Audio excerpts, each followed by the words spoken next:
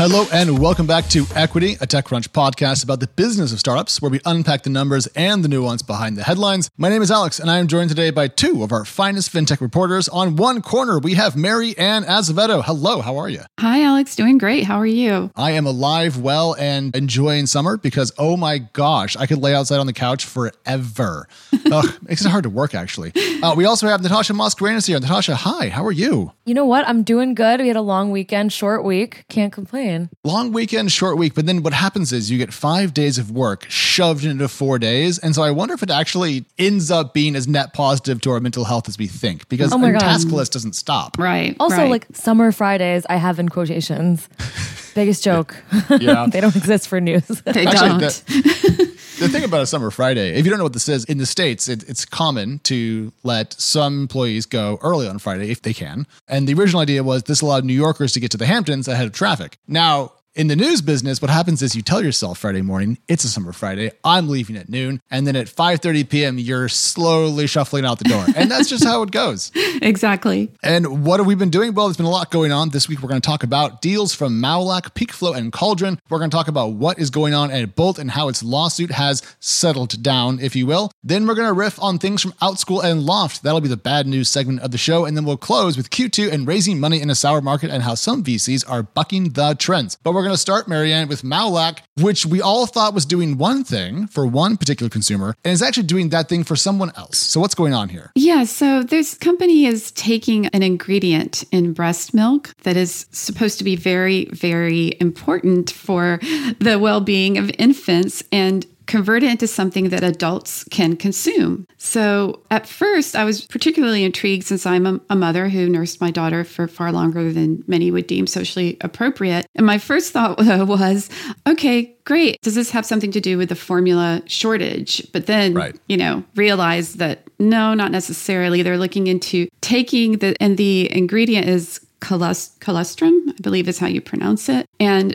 turning it into food and wellness supplements for adults. I mean, that's fantastic. I was also thinking this was for babies. As I think we've said on the show, I'm having a kid later this year, so I've been paying more attention to the formula shortage because panic. But Natasha, this is actually going to be a superfood for us adults. And so I'm curious, on a scale of 1 to pour me a big glass, where are you on the Mawlak front? Okay, well, I'm the kind of person that orders oat milk in my coffee, but then has a cheese board. So I feel like you can't really trust the way that I pursue dairy in any way. That being said, I feel like I would be interested in this as one of the ideas is like preventative measures. Yeah. And like similar to like the scoop of ambiguous green powder that you can add to the smoothies, this falls into the same kind of bucket. So I think branding and influencers will be very key in order to get people like me to try it. I was intrigued, though, that this colostrum, which is apparently present in the milk of mammals for the first few days after giving birth, is often discarded at dairies. So that accounts for like more than 5 billion liters of waste per year. So this company, I guess, is thinking, let's take this very nutrient-rich substance and turn it into something that will actually help people. I think one of the applications they were talking about is for, let's see, athletes, right? Like, yeah. Helping athletes. And I don't know, though, like I'm still sort of skeptical. Clearly, the company's still very early stage, pre-revenue. I wonder if there are people who are just going to be turned off at this idea, too turned off to even try it, but I could be wrong. Well, I just think that's where branding comes in, because if you go to people and you say, hey, do you want some breast milk?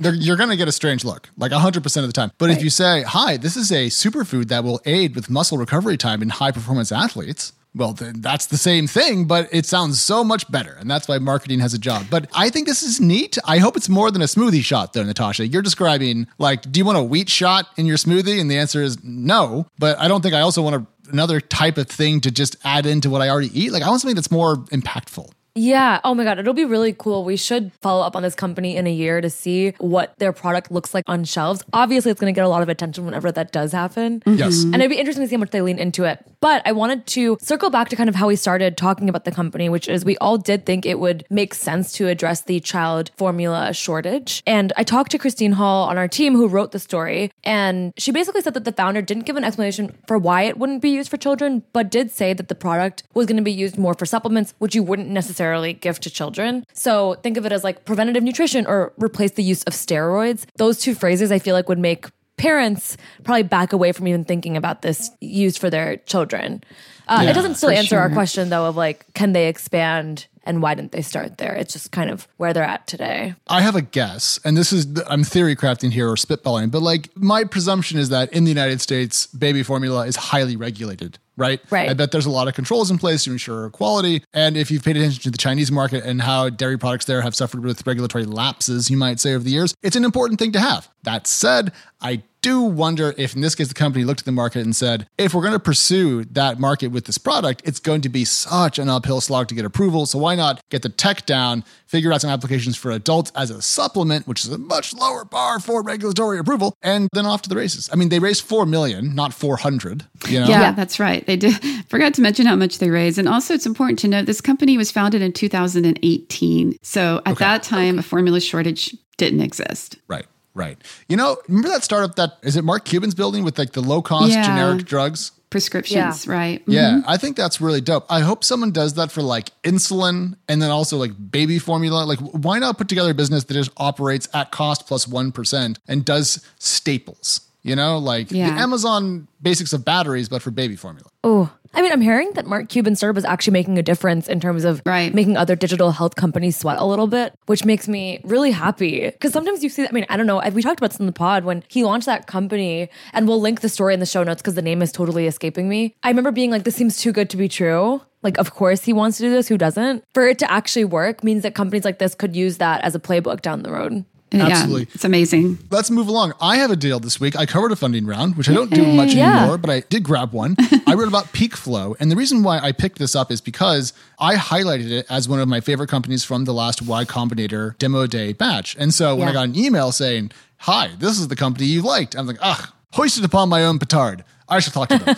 Ended up, as all calls with startups, a good time. And Marianne, the pitch is Bill.com for Southeast Asia. And, you know, that makes a lot of sense to me because Bill.com is a big company, it's public. Southeast Asia is a big market. And as we know, corporate spend's a big thing. So from a model perspective, I think they're really onto something. I'm curious though, FinTech friends, how often are we hearing about proven models moving their way over to Southeast Asia in the FinTech category and kind of seeing similar success to products that we've seen in the US? You know, honestly, I haven't covered that region enough to give you an informed answer, Alex. That would probably be our reporters in Asia could answer better than I. However, I was intrigued by this company's traction. As you outlined in the story, they were refreshingly transparent about their financials, and they seem to be growing pretty strongly so far. Yeah. So back when they were in YC, they noted that they had $13,000 worth of MRR, or monthly recurring revenue, and they're hoping to reach $1 million in ARR, annual recurring revenue, in, I think, early 2023. The way that I asked this question was, are you going to hit the $1 million mark this year? And the CEO very politely hemmed and hawed and said, well, you know, early next year. So I bet you a nickel they want to hit it this year, but next year will be fine too.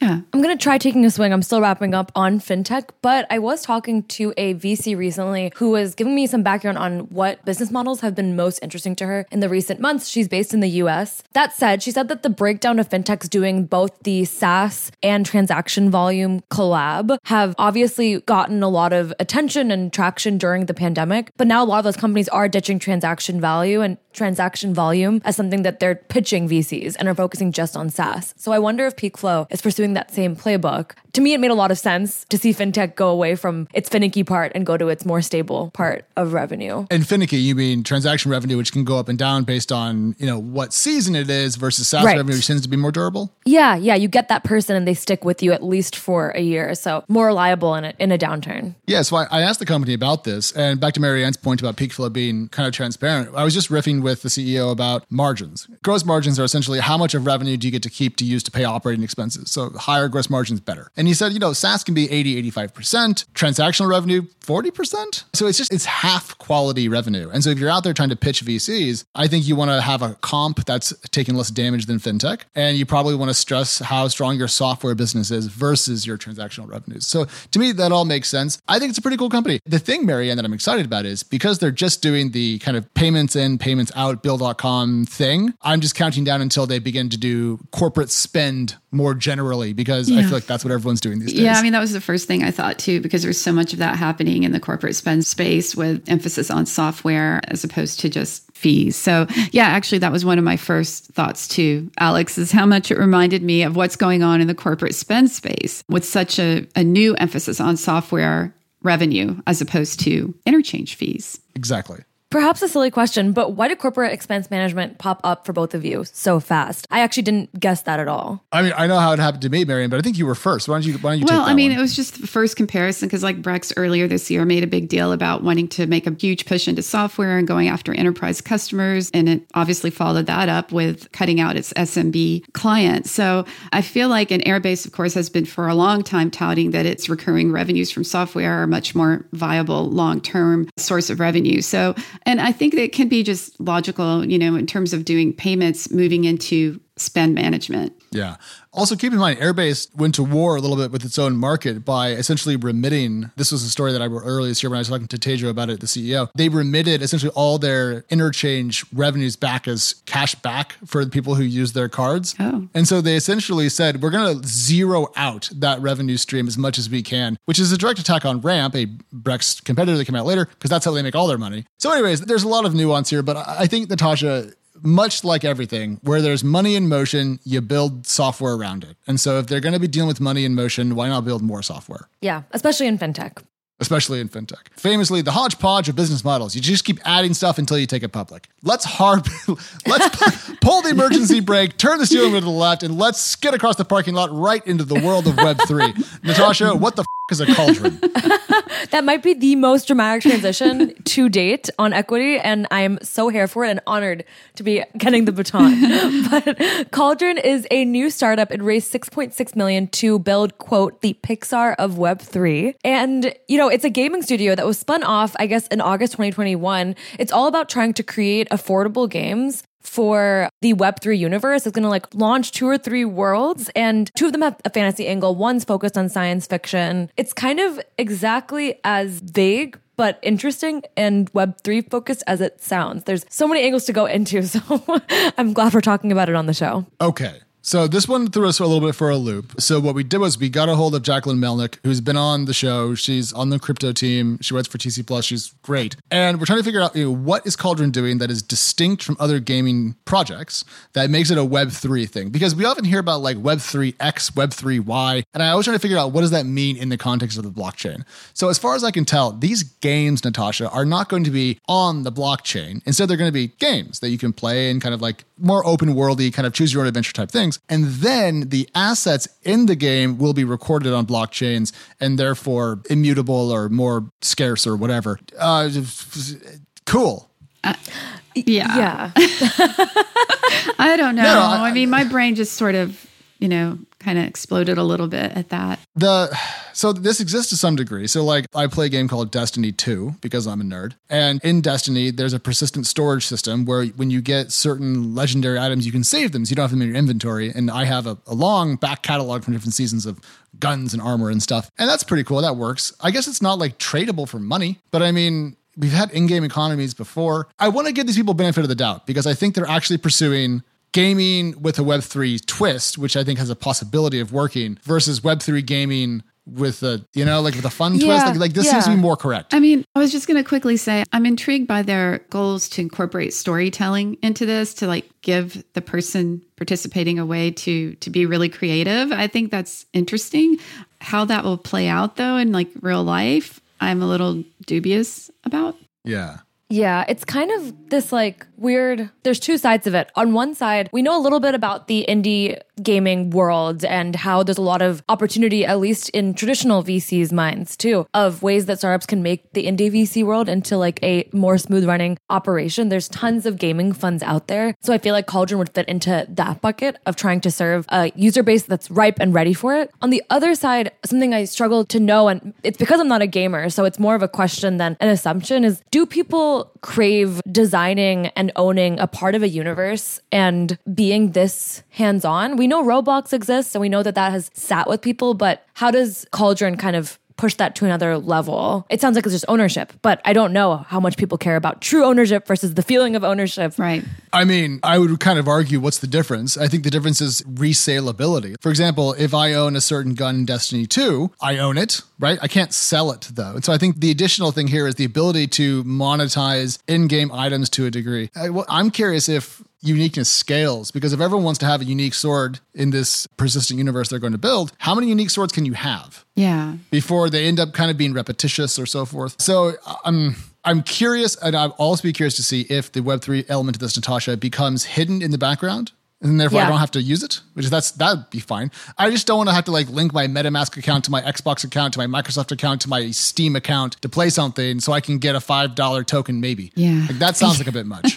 Yeah, right. Surprisingly, it's not giving the tone at all. I looked at their website briefly before this episode, and they're not giving the vibe of we're trying to on-ramp people into Web3. It's very much like we're here to serve something that you want. And so I think it's serving a different clientele. It's not going to be maybe convincing people to join. Unlike a lot of these consumer-focused Web3 plays we've been seeing recently that I feel like are trying to prove that they're legit. Well, as Shakespeare said, double, toil and trouble, fire, burn, and cauldron bubble. This may not be a bubbly investment because it's small and focused on a known niche, so it might work out. But let's move on to Bolt. That was the fastest Shakespeare Googling I've ever done in my life. Wow. I was like, does he know this? Well, I mean, I knew most of it, then I forgot the last couple words. Yeah, you can't misquote Shakespeare. Our DMs would be ruined. Yes. How dare you insult the bard? Yeah, piss off. All right. So, Marianne, we're going to bring back a company today that we have not talked about for a long time, but they did have a lightning strike of news this week. What's going on with Bolt? Good one, Alex. So Bolt, where do I begin? This week, they announced that a lawsuit that was filed against it by Forever 21's parent company, Authentic Brands Group, was settled. Okay. Great, settled. But what is so odd about the settlement is that the customer, by the way, this is a customer that filed the lawsuit and said all sorts of disparaging things about the company in that suit, is now a shareholder of Bolt.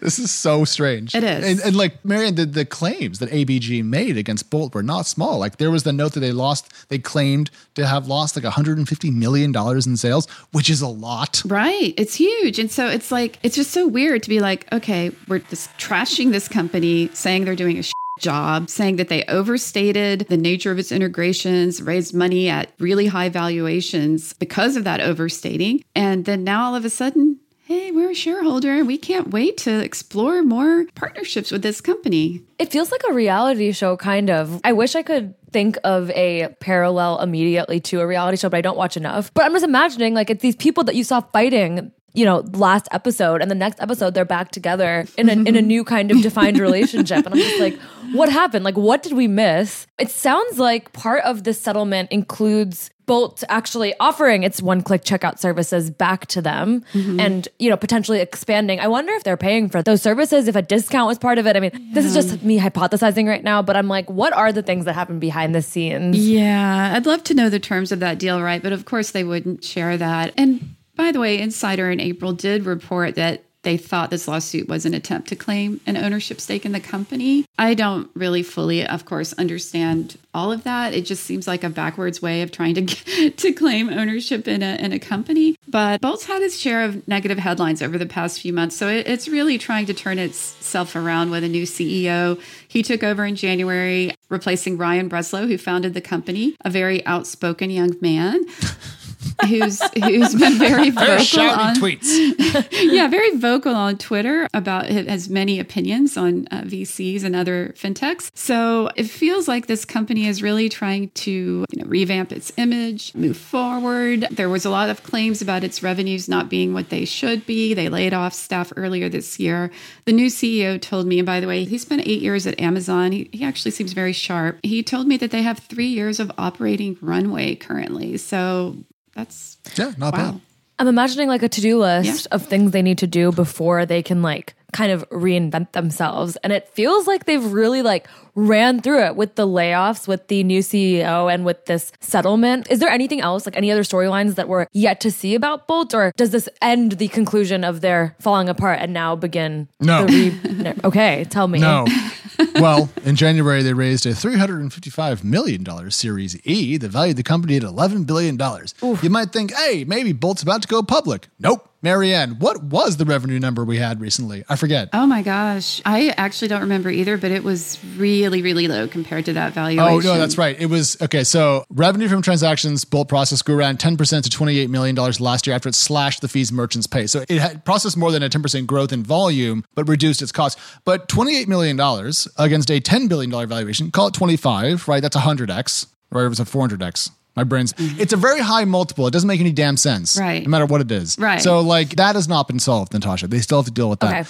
3 years, maybe they could get there, but that's going to be a tough 3 years. I mean, $11 billion is a really high valuation to defend, especially when you have less than impressive revenue numbers like this. So we'll have to see how it plays out. But interestingly, the new CEO, who, by the way, his name is Maju Kuruvilla. Okay. I may have butchered that. He told me that Ryan is no longer really involved with day-to-day operations in the company, that it's pretty much all him, and that Ryan and the board were looking at him to steer the ship. This also reminds me, how can I not mention this? Better.com also announced today that they've got this flurry of new senior executive hires as it too attempts to revamp its tarnished image, which is an understatement.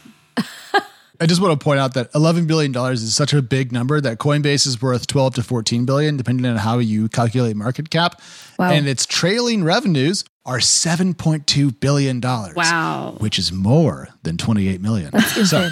Just a little bit. Just a little bit. So anyways, that's why I'm stuck kind of worrying what the CEO is going to do. But given that he has shown the ability to slash staff, blah, blah, blah, blah, blah, and essentially boot the founder from upstairs out the house, maybe they'll be able to pull off a valuation reduction and raise more capital and be okay. The ship seems to be riding. Right. We'll see how it goes. Crisis comes, people are working overtime.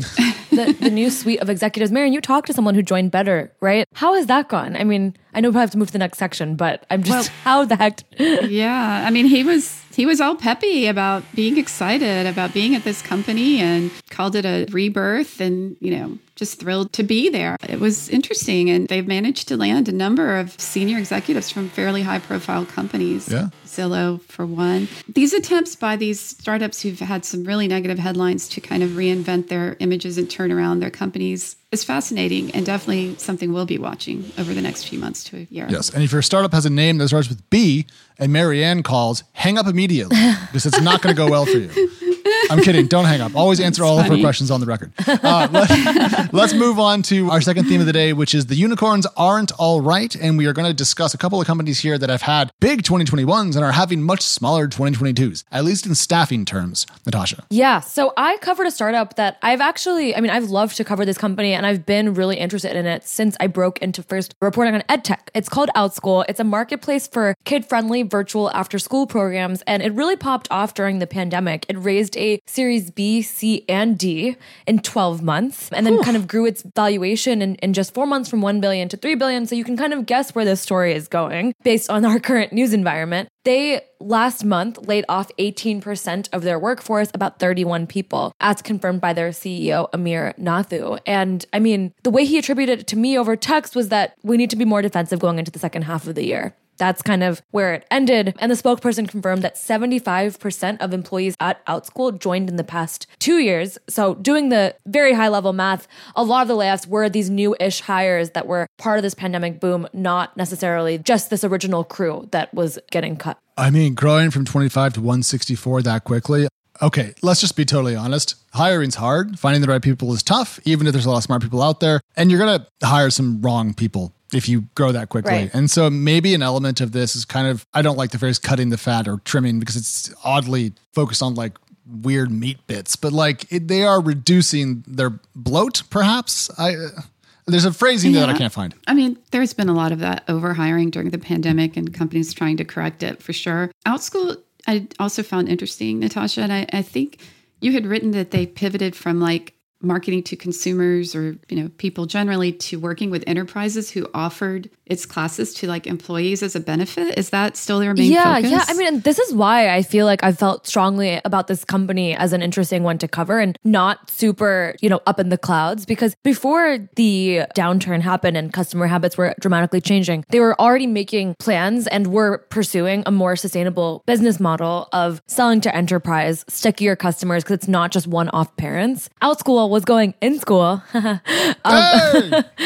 so I was really impressed by the fact that they had that foresight and they were planning ahead of EdTech leaving the extreme spotlight. So definitely a bummer to see what that correction looks like in terms of a staff size. of course there was overhiring. Clearly there was overhiring. I mean, so it's an 18% cut. And Marianne, we are seeing cuts between 10 and it feels like 20% being kind of a standard range for unicorn reductions. And that actually fits with the case of Loft. Yeah, so I wrote about Loft this week. It's a Brazilian prop tech. And similarly to OutSchool, it was valued at $2.9 billion last year. And it seemed to be on this growth trajectory. It also raised an extension round a few weeks after it announced the first tranche of that round. And its valuation, which is kind of unusual, jumped greatly during that time. But anyway, it laid off 380 employees this week, or 12% of its workforce. It's not the first layoff it's had this year. Earlier in the year, in April, it cut about 160 jobs. So that's a total of 540 employees. It's not shocking considering what's happening in real estate and prop tech in general. Here in the US, we saw a lot of layoffs at Redfin and Compass. And clearly the rising mortgage interest rates is really hurting the sector. And that's happening in Brazil as well. So Loft and another prop tech unicorn, Quinto and Dar, laid off earlier this year. It's not shocking, but it is quite a large number of layoffs. It is. Yeah. I don't really like this trend that we're seeing where companies have 2 rounds of layoffs in a short period. Because I can get the beginning of the pandemic and now. It bothers me to see a company already have that cut, say, and kind of probably make the other people who stayed feel like they're on this path towards a better place and then cut them off, right after. Like, how do you get your planning that wrong? Yeah, I mean, Loft is, again, similar to like Redfin and others. It's kind of like one of these sites to help people find homes, and it's also tried to expand into other areas. So I don't know how this is going to turn out. It's a very different real estate market in Latin America, and like they don't have MLS like we have here in the US. They face a lot of different challenges. So I was actually initially quite impressed with Loft and, again, Quinto and Dar as well. I thought they were doing some really interesting and impressive things. Are they a victim of also overhiring? I don't know, but definitely the real estate market is playing a huge factor in what's going on there. We'll see what happens. We will indeed. But some people are still writing checks into sectors that are doing less well. So I expect to see some real estate rounds still get done. And at the same time, we are seeing some big venture capital firms also raise money directed at certain sectors that are also struggling. So for example, guys, we recently saw that Sequoia Capital China is pipped to be raising $9 billion to invest in, you'll guess it, China, given the name. And then we've also seen recently Andreessen Horowitz, of course, put together a $4.5 billion Web3-ish fund, if you will. And so to me, we're seeing some VCs actually do some venture capital, and I'm kind of here for it. I don't know if these bets will work out. I have some doubts. I have some positive things I could throw in, but like, isn't it nice to see some counter narrative investing? Oh, yeah. It is. And I actually talked to a VC a few weeks back, Conversion Capital's Christian Lawless. And, that firm closed on a $122 million fund. Not massive, not huge, very niche investment thesis, looking at fintech and infrastructure startups. But one of the things I found most interesting is that he told me that last year, unlike many of the other venture firms, Conversion actually proceeded very cautiously. And rather than go on an investment spree, really just sort of held back. In fact, they kind of stopped participating in Series A's because they felt that they were so overvalued. So he told me that right now they're actually looking forward to allocating or deploying the majority of its capital now because it really held back a lot in 2021. I got the same tone from Allraise when I went and talked to January Ventures. They had mentioned that they'd already had their slowdown as a fund, and now they're like going to be investing more. And so I totally see what you're saying, Marianne, where it's kind of cool to see people like begin to reemerge. A part of it feels a little bit like manifesting. Like I feel like a lot of VCs have been like, yeah, terms are really, valuations are really coming down. Like deals are getting harder to do. And so founders are reading that and feeling like they have to lower their valuations in some way. And there's probably the reality. And then there's like the overcorrection as always and the undercorrection as always. So I have mixed feelings about VCs getting back into business because it makes sense math and financially. And part of it just feels a little bit like, okay, you wanted this to happen. You kind of wanted things to become more sane because you can invest a lot more now. Your dollars go much farther as a VC. Right. Okay. Right. Yes, Natasha, dead on. You were describing an intelligent and I would say legally greedy approach to investing in venture capital, right? Right. It makes great sense on paper. What the hell was everyone else doing last year? Yeah, I know. That's true. Like, why would you deploy the most capital when everything is the most expensive? It's like going to the sandwich shop at noon and trying to buy all the roast beef. Like, what the hell? Wait. There's a lot of FOMO, right? Alex, we've talked about this before, where especially, again, to bring up fintech, like there was this fear of like, oh, if we don't get in at this company, right, we're going to be missing out on a potentially new unicorn or decacorn in a matter of a year or two, right? So I think there was just this really competitive thing going on between these firms that they were like, we've got to get in on this. We can't miss out. Somebody else will come in and then we've missed out on the next big great thing. Also LPs, like I feel like there was probably a lot of positive feedback that investors were so good at their jobs because you can't be bad at your job during a boom. And so I'm sure LPs were like, keep doing more of that, please. And so it's like, I guess I will keep doing more of that. Yeah. And then now LPs are like, all of our stock holdings are down. Please don't do anything. And it's like, no, it's the worst possible time. We often joke about, why do people, buy high and sell low? That's because we're people. In this case, a lot of VCs bought high last year. And now apparently conversion capital is going to come in and buy everything at an 80% discount. I mean, smart. It seems smart. There's a V word for this, vulture capital, that we have brought up occasionally during certain downturns. But I don't think it's fair to say that firms that conserve capital and can now write checks are being vultures. They're not, as long as they're not being overly onerous. Yeah, I agree. And I have to bring up another example. I talked to Justin Overdorf from Lightspeed Venture Partners a couple of months back, and he told me a similar thing. He said at that time, and I don't know since then, but at that time, he had not invested in any company since October. So he seemed to be following a similar strategy. So I tend to agree with you, Alex. I wouldn't necessarily call it a vulture-like tendencies. I just think they're, being cautious and smart and not rushing into things is not such a bad thing. It sounds like us if we were investors, Right. Exactly. Let's end. Alex, you looked into Q2 2022 data, which feels like a Christmas present in July.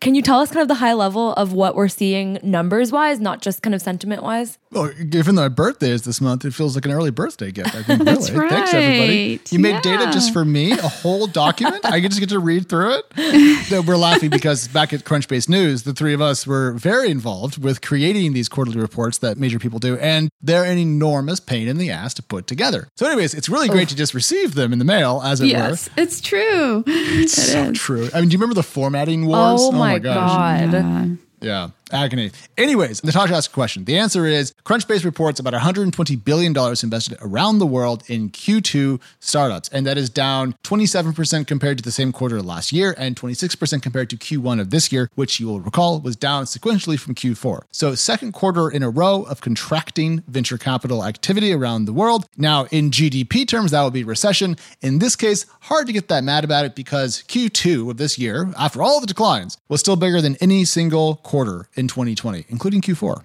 Wow. And if you'll recall, things were accelerating pretty quickly in Q4 of 2020. So things are decelerating, but it's hard to get that freaked out when startups did fine forever until 2021 with less than 120 billion a quarter. So what are we really seeing? There's a lot more work to do here. The US looks a little more stable than we expected. Okay. Last quarter, Europe and Africa were surprisingly up where the world was down. So we're still parsing, but that's the earliest look I can give. I mean, I'll take it. That does not feel as dark as I expected and is just now going to be a paragraph in every story I write. So thank you for writing that piece. And I think it's important to put things in perspective with that, actually. And I think there's this thought that everything is just like cratering. Oh, this is just dark days. But the reality is, you know what? Yeah, things are slowing down, but relatively speaking, there's still a lot of deal making going on. Yeah. And do you know who benefits from the general sentiment that things are cratering and no one's doing deals? VCs, which you will note have been talking about it ever so slightly on Twitter, as if they are working their book. And on that note, we should close. Natasha and Marianne, as always, an absolute treat. We're back next week, Monday and Wednesday. And then I think we are live next Thursday. And if you don't hear this, we cut it out. So we're not. But if you hear this, we are.